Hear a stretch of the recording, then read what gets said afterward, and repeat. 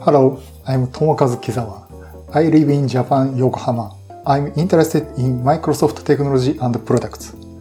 I have received Microsoft MVP for Windows and devices for IT from Microsoft. I'm delivering podcast programs in Japanese. Japanese podcast shows are delivered weekly. The show continues for more than 8 years and total number of episodes is over 400 times. I also study English and deliver podcast programs in English. This podcast shows you the story of Microsoft products and technologies. The first of this program will talk about Surface Pro LTE Advanced. Microsoft held a Future Decoded event in London.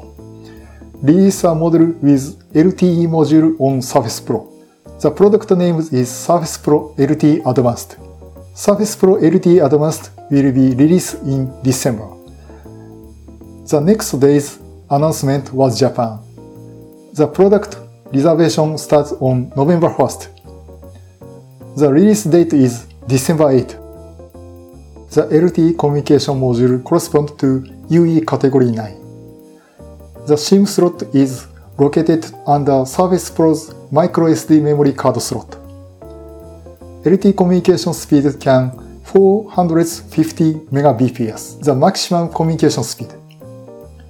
Most of the devices used in the past are UE Category 6 and the maximum communication speed was 300 Mbps. The LTE band has 20 bands. It also supports carrier aggregations. LTE model chips is Qualcomm's Snapdragon X60. The maximum spec for a single modem chips can be 1 Gbps. Surface have two kinds of LTE antennas, and we are waiting in low power when we are not communication normally. Communicate with full power at the time of consultation, such as email. Surface Pro model will be released 2 species. Core i5 7th generation, memory 4GB, and storage SSD 128GB. And Core i5 7th generation, memory 8GB, storage SSD 256 model. The product lineup only has a Core i5 processor. Processor does not exist Core i7 and Core M3. Core i7 model is equipped with an air-cooled fan. Surface Pro LTE Advanced includes an LTE module where air-cooled fan enter. Perhaps because the air-cooled fan and the LTE module cannot be put at the same time. I think that there is no Core i7 model. This announcement is for sale-only corporation. There was no release announcement for the consumer market.